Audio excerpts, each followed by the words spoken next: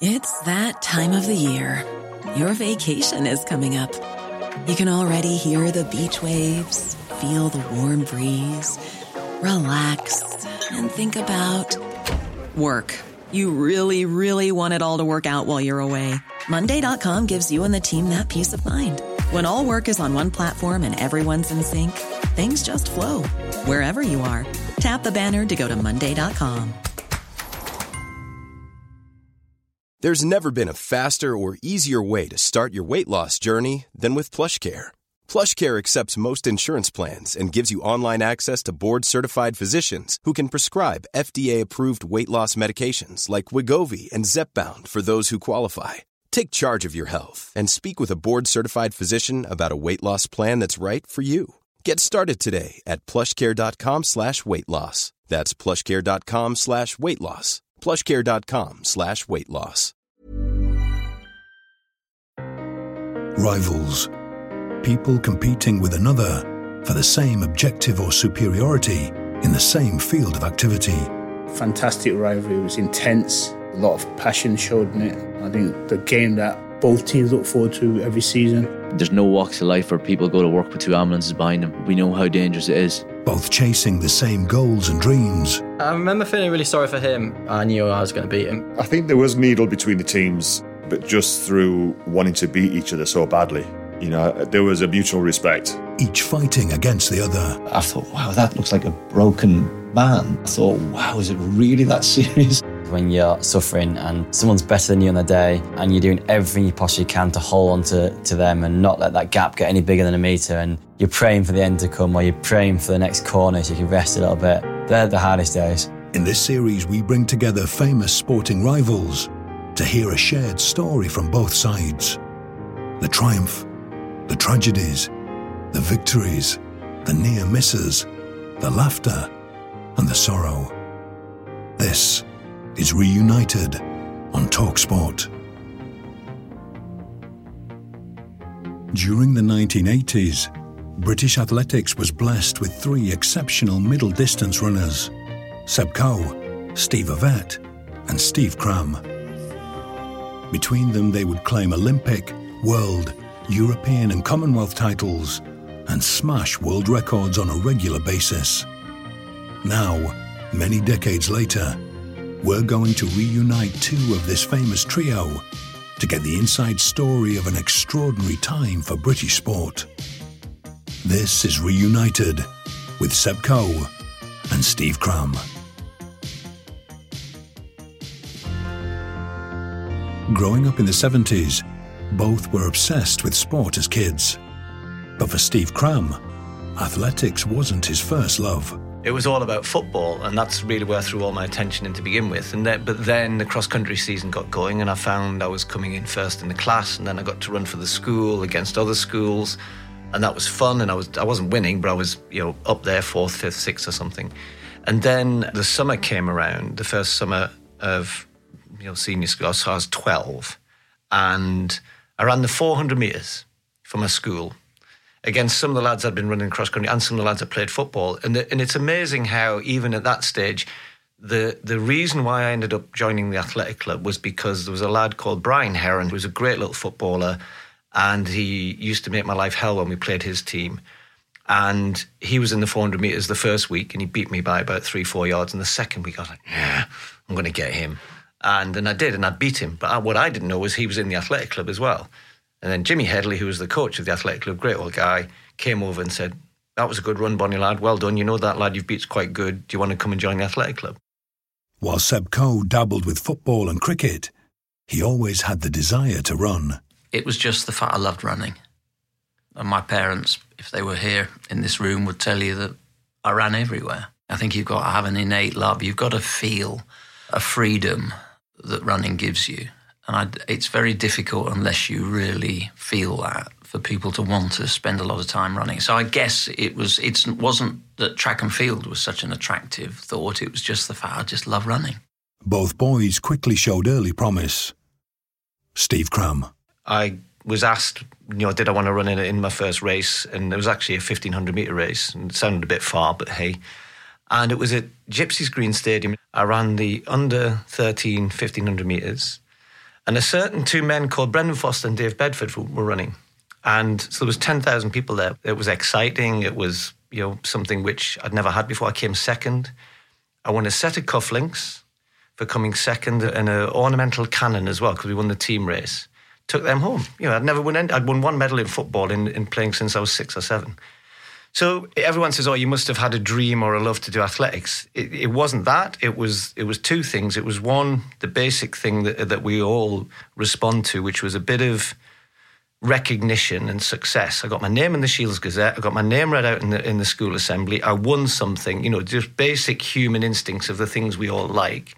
And secondly, that it brought out an individual competitiveness in me that I didn't know I had. Seb Coe. But I started as a sprinter. It was the summer months for me was about, it was the old handicap 100 metres where you started off, 10 paces or 14 paces or whatever it was. And then I started to drift into cross country, and it became pretty clear, I think, to the club and to my old man that I could run all day. I was quick, I could sprint, but there was always going to be a physical limitation to my ability to be a top-class sprinter, although it sort of came handy as a skill in middle distance events. But no, it became distance, and then Sunday mornings was classically being thrown in against the senior cross-country runners and distance guys in the club, and a fleet of cars from the coaches and the parents would sort of rescue at various points. So it wasn't unusual for me to be at the age of 14 even doing 10 miles cross-country on a Sunday morning with the guys. While Seb Coe moved from sprinter to middle distance runner, Steve Cram realised that it was in running and not his beloved football in which he really excelled. So I made a decision then at age 14, which at school is difficult because athletics isn't a team sport at school. And so that was the key thing. And then it was cemented, I think, probably not that summer, but 2 summers later, but when I really... Things take a little bit of time. So I would say for that next year, 18 months, I really started to train differently, train hard. And in the summer, 2 summers after that, I broke the British record for a 16-year-old in May. And I think...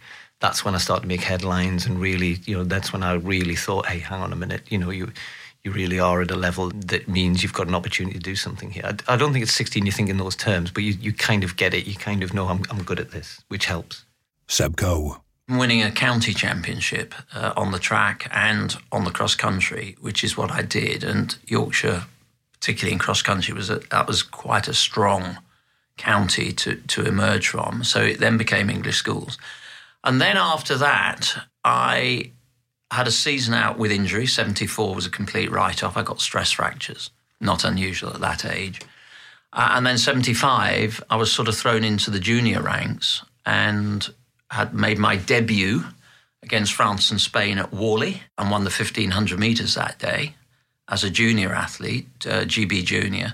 And that got me selected for the European Junior Championships in Athens, the old Kariskakis Stadium, and I got a bronze in the 1,500 metres. So I guess winning a European junior medal, the English schools, I guess, had raised my profile. But in terms of the interest and attention from what was the old British Amateur Athletic Board, I guess I was then very firmly on their radar screen. With both athletes advancing through the ranks, it was inevitable their worlds would collide. But can Steve and Seb remember when they first met? Steve's 4 years younger than me, so I'm guessing he will have been in some of the youth and maybe even boys events in northern counties. Different counties, of course. I was Yorkshire. But I seem to want to remember him beginning to emerge around that period and people beginning to talk about this tall kid from the sort of, he wouldn't like me to say this, of course, the Newcastle area, but he's a Maccan. Steve Cram. So I went down to compete in this under 15s or under 16, 1500, whatever it was, and the next age group up, which was the under 20s. And this Sebastian Coe, who I'd read about in Athletics Weekly, and I was going, that Sebastian Coe is going to be here, and he'd been breaking lots of records and things, and I don't know what I was expecting, because I'd seen pictures of him, But I was quite tall by then, and and a lot of the people I was running against were, and so it was 1,000 metre race, and it lines up, and they're going, which one is he? Which one is he? And that little kid, he looked like he was in the wrong age group. You know what I mean? After making a name in the junior ranks, Seb Coe continued his athletics career while studying at Loughborough University. I made a massive breakthrough in just one race at Stretford in it was the Stretford League. I think it was a British Milers Club race. I just ran gun to tape and ran 1:47 and bits. I think my previous personal best was around about 1:51. So I took about 4 seconds off. And I remember driving back across the Snake Pass from Manchester to Sheffield with my old man, and we sort of sat there, in sort of companionable silence about half the journey. And I remember him looking across at me in the passenger seat saying, I think we might have found your distance. Had I run that time, actually, earlier in the season, it might just have been enough to have got me to the Montreal Games. And I always look back and think, actually, that would have been a very helpful experience for me, because I wouldn't have probably run with such inexperience in Moscow, particularly at 800 metres, but that's another story. By 1978, Seb Coe's career was beginning to take off, and this inadvertently would offer an opportunity for the young Steve Cram. In May 1978, it was my last year of running for my schools in the English Schools Championship. I somehow had mentioned to the guy who puts the entries in that I might be on some British junior camp, which I never was. It was wishful thinking. Anyway, he didn't put my entry in. So when I turned up for the Durham County Championships, they said, Steve, you're not entered. You can't run. And I said, well, by the way, I'm the only guy who's going to win for Durham. So they said, you can run, and if anyone complains, we have to disqualify you. So I thought, right, I'm going to run so hard. So I front ran 3:42 for 1,500 metres. And everybody, including myself, was aghast. Brendan Foster was there watching. Brendan rang somebody up. The next day I got a telegram. Might have to explain what telegrams are to people, but anyway, I got a telegram inviting me to Crystal Palace to run the Emsley Car Mile. About 2 weeks after that, I run 3:57 in the Emsley Car Mile, break the world record for a 17-year-old for the mile. As I go to the warm-down area, a couple of the officials who were in charge of the England selection came up and said, would you like to go to the Commonwealth Games? I sort of said, when is it? I've got a holiday booked with my family. In fact, where is it? It's in Canada in 3 weeks' time. Do you want to be part of the team? And the reason they were able to ask me was because Konovet had decided not to go to the Commonwealth and contest that, because they were going to focus on the European Championships, which were 2-3 weeks later back in Europe. So they inadvertently, they didn't know, but they opened a door for me. So by chance, I go to the Commonwealth Games, learn a lot, came last in the heat, but it set me up for the rest of my career. At the aforementioned 1978 European Championship, Seb Coe won a bronze medal. The following year would be even more special. Coe broke 3 world records and was named Athlete of the Year. 60 metres left, and Coe comes home so far in front, the rest don't matter. They're roaring him on, and he's going to be very close. Tremendous run, and he's done it. Coe has smashed the world record. So with the 1980 Moscow Olympics on the horizon, it was clear Great Britain would be sending a team with definite medal chances. That's if they actually sent a team. In the British House of Commons, Prime Minister Margaret Thatcher pledged the British government's support for the proposed U.S. boycott, and a few days later, Prime Minister Malcolm Fraser of Australia. Following the Soviet invasion of Afghanistan, many countries, including the USA, decided to boycott the Games. But the UK government left the decision to compete down to the individual athlete. No, I was always pretty clear, and there was a lot of pressure, and even as a government minister, a very senior minister actually, asked my father to come in and asked him to sort of keep me quiet because I was a bit noisy on the subject. And I remember my father, well, I wasn't there, but my father said to him, and I know this from a third party, said, look, I don't speak on his behalf. He's just done a degree in economics and history. I'm guessing he can figure this out for himself. Steve Cram. My biggest issue for me was my dad was a policeman, and I was very well known in the Northeast by then. And I think my dad felt a little bit of the pressure that as part of the establishment, that there might be some kickback there.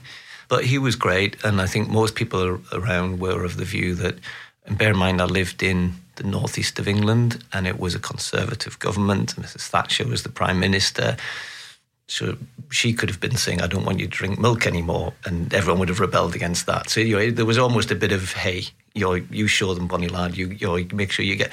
There was a lot of support, but not for 1 minute did I consider not going.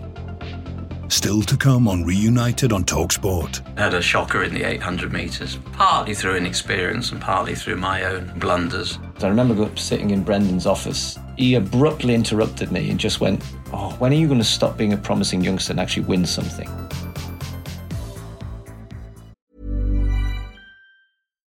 Here's a cool fact. A crocodile can't stick out its tongue. Another cool fact, you can get short-term health insurance for a month or just under a year in some states. United Healthcare short-term insurance plans are designed for people who are between jobs, coming off their parents' plan, or turning a side hustle into a full-time gig. Underwritten by Golden Rule Insurance Company, they offer flexible, budget-friendly coverage with access to a nationwide network of doctors and hospitals. Get more cool facts about United Healthcare short-term plans at uh1.com. This is Paige, the co-host of Giggly Squad, and I want to tell you about a company that I've been loving, Olive & June. Olive & June gives you everything that you need for a salon-quality manicure in one box. And if you break it down, it really comes out to $2 a manicure, which is absolutely insane. It's also so easy to get salon-worthy nails at home with Olive & June. The difference between how your nails used to look when you did them yourself and now with the Mani system is a complete game changer. The best thing about Olive & June, too, is it's a quick dry. Dries in about 1 minute, lasts for 5 days, and full coverage in up to 1 to 2 coats. Visit oliveandjune.com/perfectmani20 for 20% off your first system. That's oliveandjune.com/perfectmani20 for 20% off your first system. Millions of people have lost weight with personalized plans from Noom. Like Evan, who can't stand salads and still lost 50 pounds. Salads generally for most people are the easy button, right? For me, that wasn't an option. I never really was a salad guy. That's just not who I am. But Noom worked for me. Get your personalized plan today at Noom.com. Real Noom user compensated to provide their story. In 4 weeks, the typical Noom user can expect to lose 1 to 2 pounds per week. Individual results may vary. This is Reunited on TalkSport. In part 1, we heard former athletes Seb Coe and Steve Cram talk individually about their early careers. But as our story reaches the 1980 Olympic Games in Moscow, it's time to reunite them in the studio. In Moscow, both athletes would compete at their first Olympic Games. But while Coe was seen as a nailed-on medal chance, especially in his favoured 800 metres, the young Steve Cram had different ambitions. Just pleased to be there in many respects. It was an opportunity for me. We've talked before about just being there and observing these guys and what they were going through and how they were conducting themselves and all of that. So there was at one level that was a learning experience. And then from an athletic point of view, a different learning experience, first time at an Olympics, but also trying to find where my level was. First up for Seb was the 800 metres, where he would face another British rival in the shape of Steve Ovett. Coe was the reigning world record holder, but things didn't go to plan. No, I'd had a shocker in the 800 metres, partly through inexperience and partly through my own blunders. I'd had a fairly, I think you'd best describe it as a sort of factory floor conversation with my old man about, why I was in the sport and what I had to do to sort of turn it round. Yeah, it was a fairly interesting 3 days that athletes go through when they're sort of trying to pull the knitting back together. Oddly enough, the thing, Seb's sitting here, the thing that resonated with me, I think I seem to remember most, was actually your press conference, kind of afterwards. I think. After the 8? Yeah. And I do remember that. I didn't know Seb very well at that point, and I'll be brutally honest. I think it was a surprise result for most people. But Ovett's won the 800, but I remember sitting watching the press conference, and I thought, wow, that looks like a broken man. That's somebody who, it really, I don't know why, it really hit home to me. I was 19 and I thought, wow, is it really that serious? That, I hadn't experienced anything like that. And I think it's the first time I sort of looked at that and I sort of took a long, hard swallow, thinking, wow, this is part of, being at that level, which I hadn't yet experienced. I wasn't broken, but, it was... But look, you go in there as the world record holder, you go in there on paper 2 seconds faster than anybody else in the field, and you screw up really badly. It was the £50 notes of journalistic currency. I think one of the nationals ran a photograph of me training the following day, and the headline was Coe's Trail of Shame. Mm.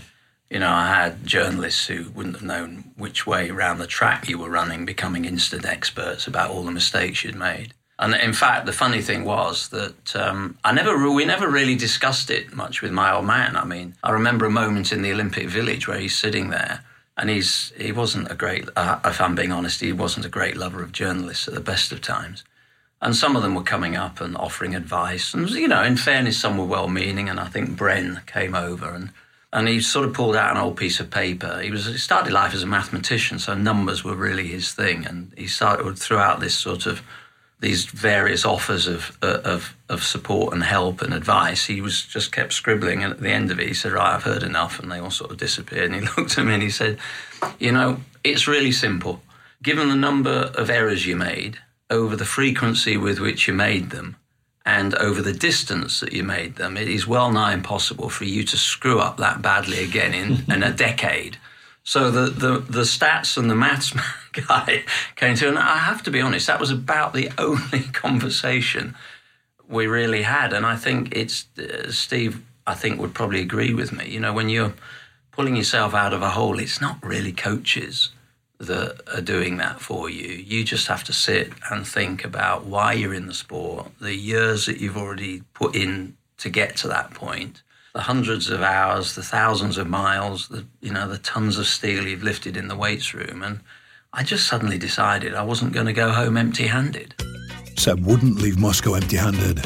He would take the gold in the 1,500 metres, a race that saw Coe, Yvette and Cram race together for the first time. And while many of the press pack might have been surprised by the result, Steve Cram can remember having doubts about Yvette's ability to claim a second Olympic title. I was very surprised how Yvette seemed a little bit preoccupied with where Seb was and what Seb was doing in that hour, warming up, because I was kind of kicking around with him. His coach, Harry Wilson, was looking after me. And even in the call-up room, etc., it looked to me like a man who I thought should be supremely confident seemed a little bit preoccupied still with his opponent. So that kind of it was something I think I picked up afterwards rather than... But in the race, it was a bit pedestrian early on, and which suited me fine. I was a bit tired after having got to the final. And then our good friend, Jürgen Straub got things going. And suddenly the race was on, and everyone gets moving, and I'm just running my race to hang on, because it was hard. The last 600-700 metres was really hard. We came into the home straight, and the race has gone away from me, obviously.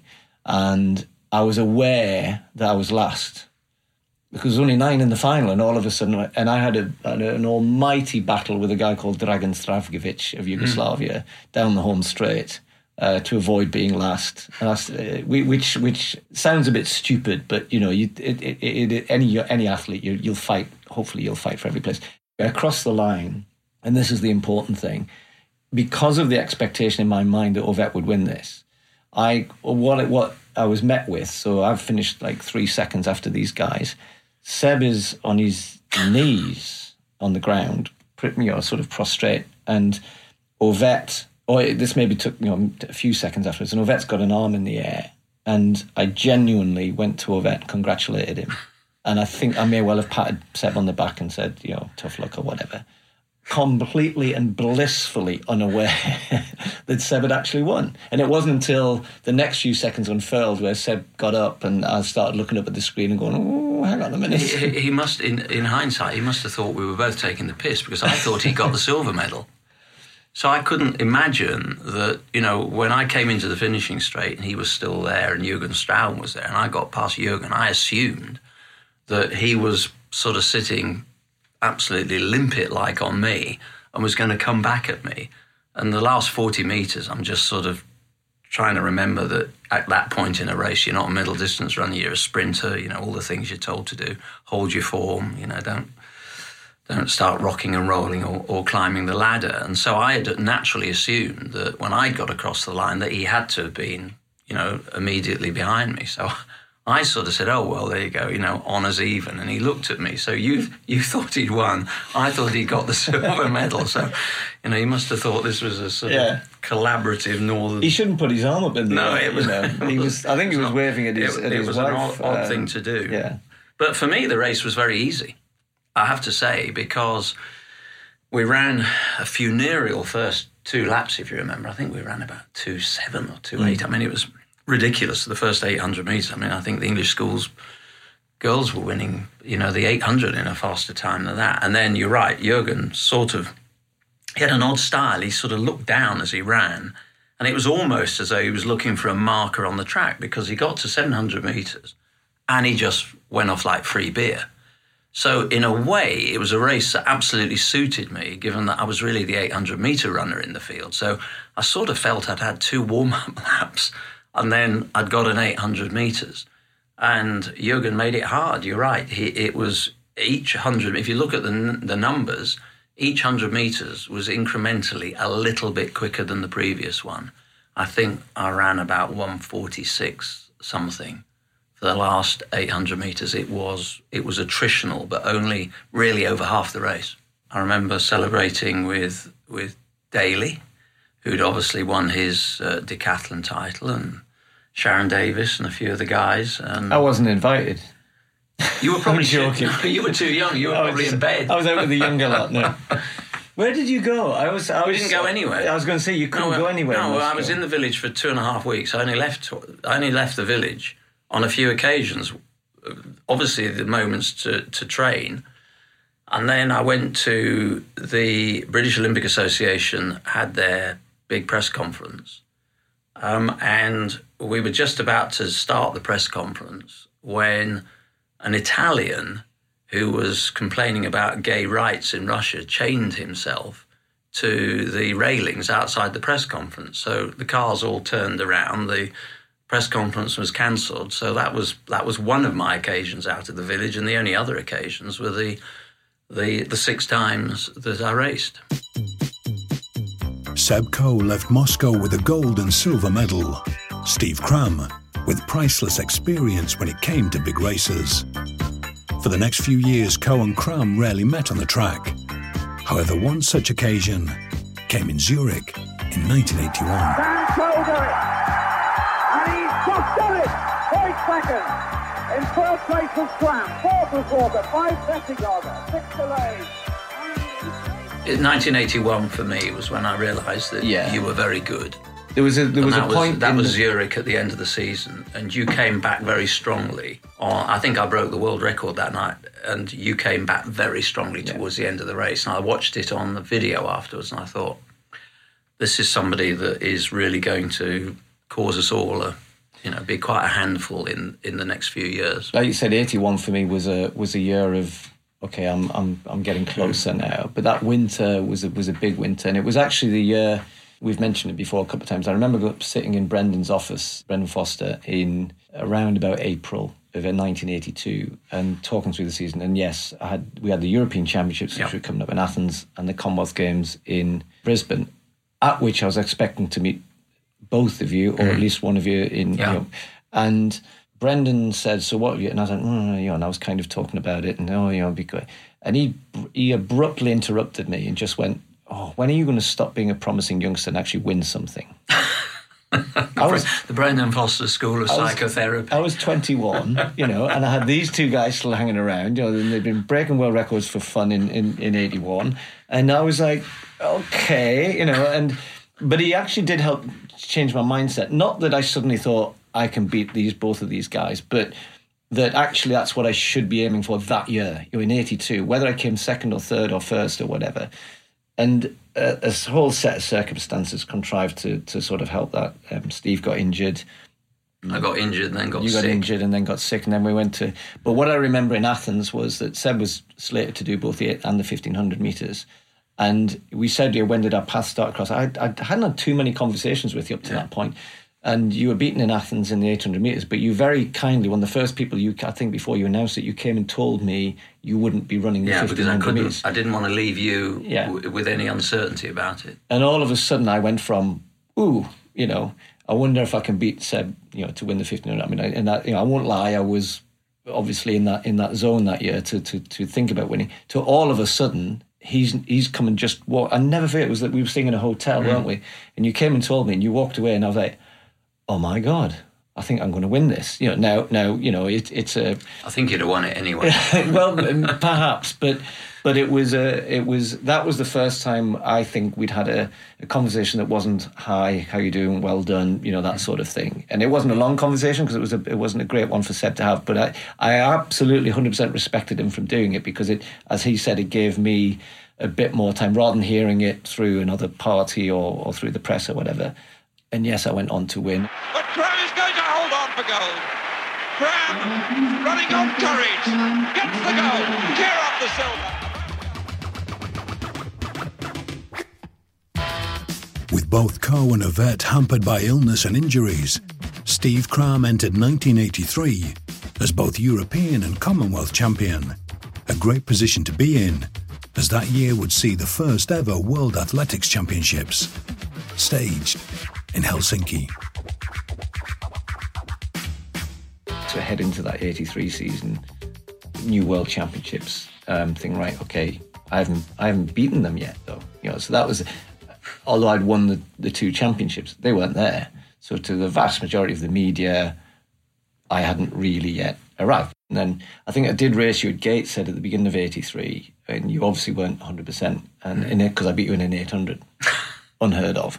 So, I wasn't a great 800 metre runner. I was all right, but I got better at it. So I won this race at Gateshead, and then you announced you weren't going to the World Championships. Actually, they were a great World Championships. I remember a lot of your racing in great detail, and I was actually, I probably shouldn't say this, but I was pretty pleased that of all the Brits that could have won it, it was Steve. And Cram leading with Scott coming and Owena coming. And Cram has got it. He's 3 yards clear. Cram leading and Scott closes, but he won't catch him. And Cram wins the World Championship. Scott in second, Owena third. Still to come on Reunited on TalkSport. If I was going to get beaten in an Olympic final by anybody, then I'd have rather it was Seb. I watched the gap opening as you sort of went down the back straight, and by 200 metres, I thought, well, it's game over.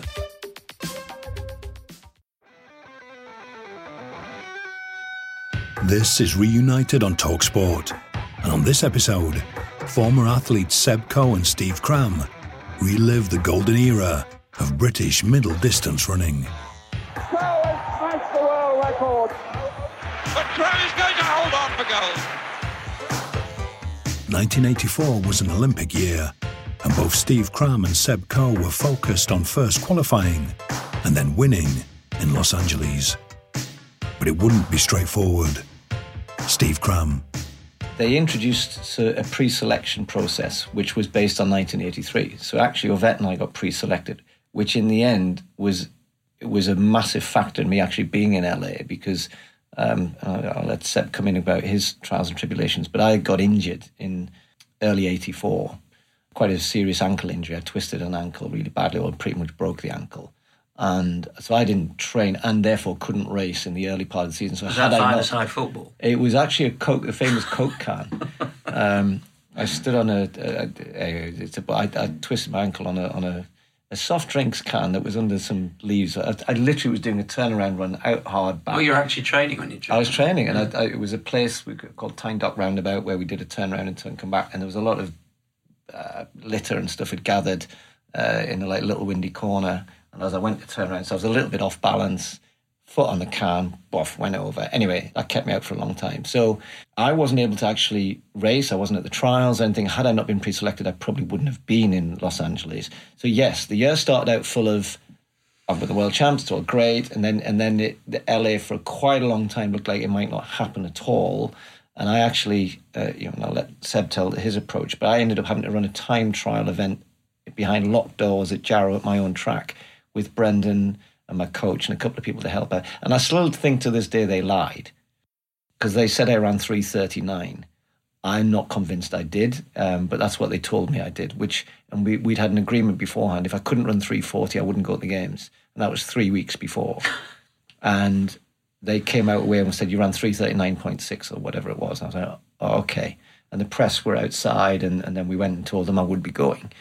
In the meantime, I'll let you catch up, because you'd had your own a whole set of different circumstances as to whether you'd be there or not. Well, I got selected for the 8, but then I had to, because I was chasing fitness, I guess a bit like you at that stage. Mine wasn't an injury. As I said, I'd got sick, so I didn't really train at all from August, from the operation till about February, when I was sort of cleared healthy to start training again. So I was always sort of just trying to, my dad described it at the time as training an eggshell, but it basically coalesced around me having a run-off against Peter Elliott at Crystal Palace, and Peter beat me.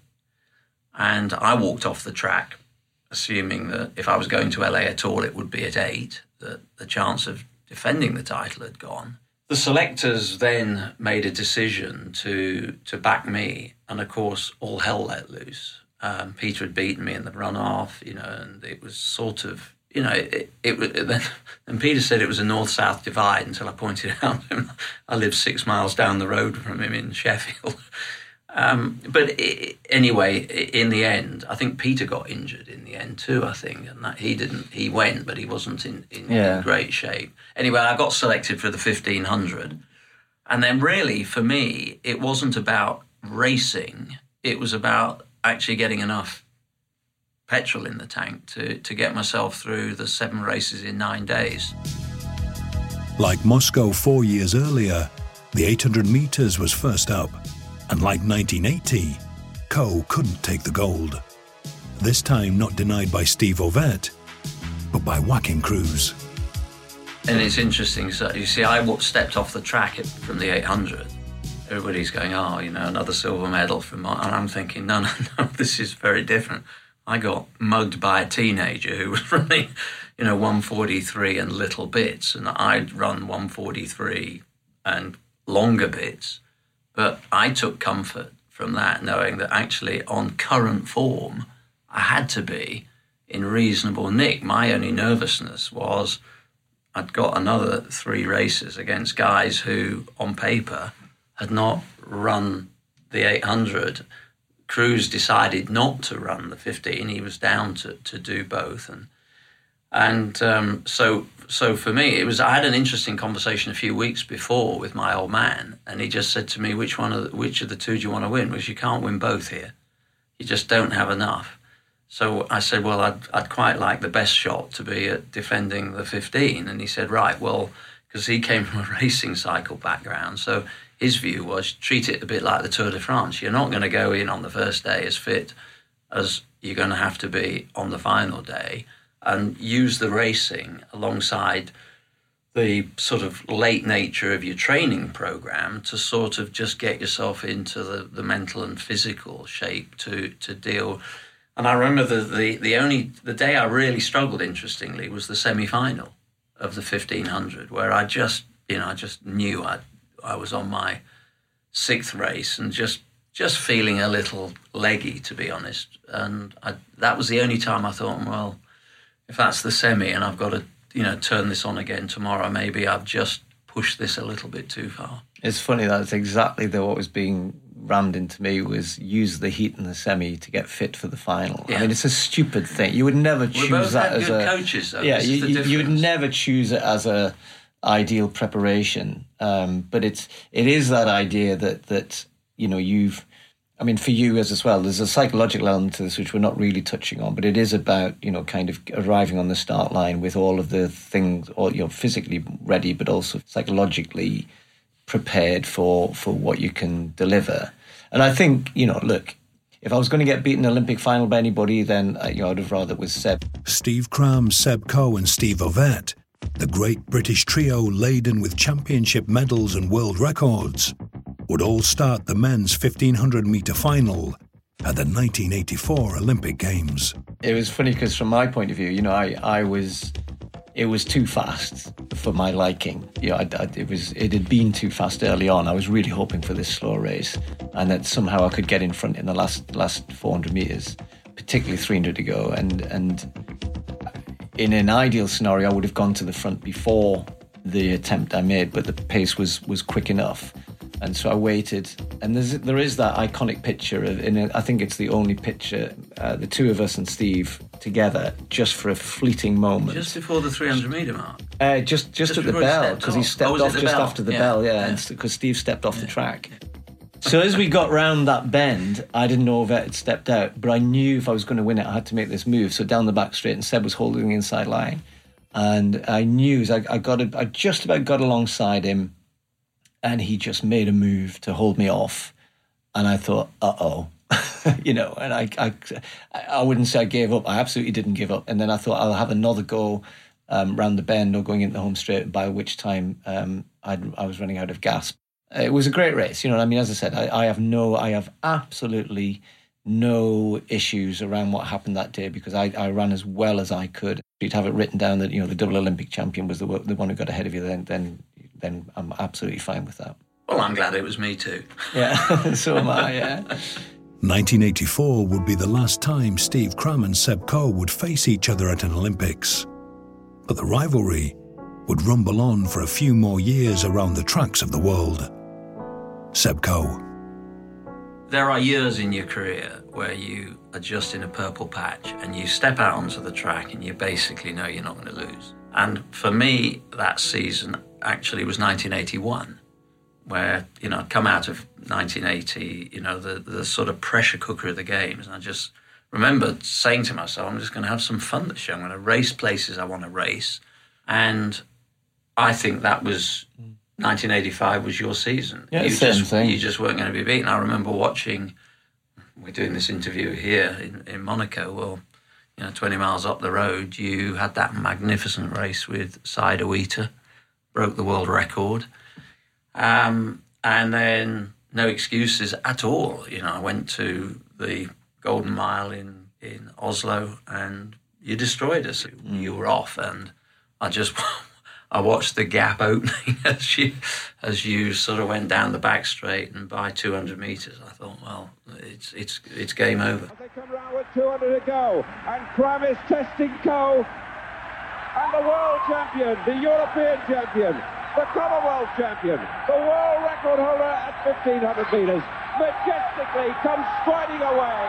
This time, is it to crack the world record? Yes, it is. 3:46.3. Gonzalez second, Coe third, Scott fourth. Yeah, and as Seb said, if without any championships, like he had in 81, it is a bit about, I wonder how fast I can go. There's a bit of that. So I did run 800,000 metres, the 1,500, the mile. It is one of my regrets that year I didn't focus a little bit more on the 1,500 and the mile, because I think that 1,500 in Nice, which was in early July, late June, early July, I didn't really run another serious one all year. I kind of got wrapped up in doing other things, 2,000 metres and when you're in those purple patches, later on in your career, you think, oh, I wonder how fast I really could have run. Because even the racing, it was a great race against Saïd Owita, but it wasn't set up for me or Saïd. It had actually been set up for Joachim Cruz, who went out the back door after about 1,100 metres. And we ran kind of a 53 last lap together. And probably if you wanted to run as fast as you could, we would have set it up a bit differently. Oh, you could have probably gone, there was at least another second and a half, isn't it? But hey, but you're right. 85 is one of those years where I had a few little niggly things, but you just, every time you put your foot on the track, it was more about how fast can I run. I wasn't having to worry about tactics. It was just, let's just try and push this. During that golden summer of 1985, Steve Cram would break 3 world records in the space of 19 days. It's going to be so close. Cram wins, and the world record is gone. Steve O's name is gone from the list. In 1986, the duo was set to first meet at the Commonwealth Games in Edinburgh, and then again at Stuttgart for the European Championship. But Coe withdrew from the first potential meeting with injury. Steve Cram. I was going to contest the 800 and 1500 in the Commonwealth Games in Edinburgh, and of course it was probably going to be, because it was in home country, it was going to be big news, and I was going to be racing Seb for the first time at 800, and I was so keen to make sure I was in as good a shape as I could be. And I think I went to those games so fired up, and I knew I was in good nick. Sadly for everybody else, they got a bit of a whipping because I really was ready for him, and he wasn't there in the end. It's Cram, the favourite in front, and going away, and surely going away for an outstanding goal. 1:43.2 in pretty rotten conditions, but I said, I mean, it was Peter Elliott, it was Tom McKean, and the 1500 metre field wasn't superb, but. And I then carried over. We then did meet each other in Stuttgart, and if anything, I think for the first time I had no reason to be, but because things went so well for me in Edinburgh, and so 3 weeks later, I turn up in Stuttgart, and Seb's got himself together, and I was a bit overconfident going into the 800 metres, which I had no right to be, and he came back and won. A dramatic move on the outside by Sebastian Coe. Can this be his first title?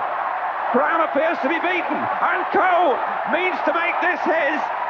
Sebastian Coe wins at last. McKean is second, Cram is third.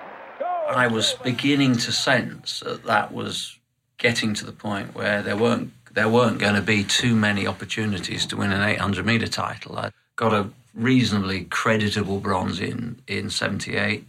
I'd missed out on 82, and I got a silver in 82 and 86, and the European Championships are every 4 years. Then now it's with a 2-year gap. You might not have thought in quite those terms, but I thought, well, the next one's going to be 1990. 88 is going to be a challenge because I'm going to be sort of 32. So 86 for me was very much about wanting to win a recognised 800 metre title. I just wasn't expecting Seb. I don't know why. And I remember he came by and I went, "You got to be kidding me," kind of. And it actually threw me because Tom got past me as well, so I finished third. It was a British 1-2-3. Seb's obviously delighted because he's finally won his major gold medal at 800 metres. I couldn't be more annoyed with myself. I mean, I genuinely was very annoyed with myself. And of course, it's a British 1-2-3. Coming back to that thing about people at home watching, all going, "Yeah, brilliant, it's a British 1-2-3. Let's see the lads all go and do a lap of honour." I didn't. I had nothing to celebrate. I was crestfallen. I mean, someone should have smacked my face on the rostrum as well. I couldn't have looked more miserable. We've all had those moments. Yeah, and of course, it's a British 1-2-3 on the rostrum, and I wasn't playing. But my tactic that day was actually completely counter to what I normally did. I think there was a view that I would probably try and run this from the front, but I sat right off the back. And there was a moment where actually I remember some of the field are looking around to see, where I was. And I was actually, because you're so tall, I think I was so tight up behind you. Yeah. I think you looked round at one point. You probably looked straight over. I don't think I saw you. I think that's why when you came past me, it was such a shock. That was I deliberately decided I'm going to do something slightly different today. My old man was having a fit in the stadium because I'd agreed with him that I would take it out hard. Mm. But I thought, no. I wish you had. Just instinctively, I thought, I'm going to try and come from behind on this one. It was great because actually, again, then we reconvened. Yeah, then you did me in the 1500, and I just decided, right, I ain't making any mistakes this you time. Didn't. No, I know. And that and that was it. So he won the gold in the 8. I won the 1500, and then our careers contrived in such a way that we never got to really compete against each other again, sadly. Seb Coe and Steve Cram would never face each other again at a major championship. It was the end of an era, a time when athletics dominated the sporting media. Seb Coe. It was massive. I think the 1500 metre final in Moscow still sits in the top 10, 15 audiences on the BBC. We didn't quite tip Torvill and Dean in 84, but it's up there. In 81, when I went to, I think it might have been Zurich actually, They, for the very, very first time ever in the history of the BBC, it was the 9 o'clock news slot, they broke in live to cover the race. And I always remember, I think it was John Phillips, who was a producer at the time, was saying, no pressure here, but his actual final words to me before the race was, if you don't win this race, I probably lose my job, which is a sort of slight variation on pressure. And, you know, it was a very much less fractured media landscape. You could get those big audiences, and the BBC was preeminent in its coverage. It had got the giants of commentary, David Coleman, Ron Pickering. I mean, they don't, you know, sparing this guy's blushes, you know, and Steve's up there in that category, but they were massive. They were big characters and great commentators, and they brought a sort of magic to the night as well. Later, when I broke world record in Nice and in Oslo, both ITV and BBC televised it at the same time. Football matches, you had an FA Cup final, you could watch it on the BBC or ITV. You know, you had a choice. Now, BBC would get the big audience, but the combined audience. So imagine as a viewer, you're kind of going, oh, there's athletics on from Zurich or from Oslo on both channels at the same time. You couldn't miss it. Every newspaper had 1 or 2 minimum athletics correspondents. It's really hard to explain to people, you know, what the impact in the summer of athletics was in the 80s. So, decades later, how would both athletes sum up their careers? The performances that not just us, but those around us were giving would stand up today still. In fact, you know, I'd quite like to be racing today, to be honest. So would I. This has been a tongue-tied media production for TalkSport.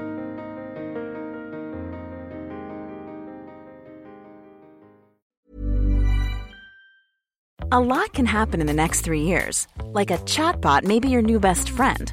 But what won't change? Needing health insurance. United Healthcare Tri-Term Medical Plans are available for these changing times. Underwritten by Golden Rule Insurance Company, they offer budget-friendly, flexible coverage for people who are in between jobs or missed open enrollment. The plans last nearly 3 years in some states, with access to a nationwide network of doctors and hospitals. So for whatever tomorrow brings, United Healthcare Tri-Term Medical Plans may be for you. Learn more at uh1.com. Even on a budget, quality is non-negotiable. That's why Quince is the place to score high-end essentials at 50 to 80% less than similar brands. Get your hands on buttery soft cashmere sweaters from just $60, Italian leather jackets, and so much more. And the best part about Quince, they exclusively partner with factories committed to safe, ethical, and responsible manufacturing. Elevate your style without the elevated price tag with Quince. Go to quince.com/upgrade for free shipping and 365-day returns.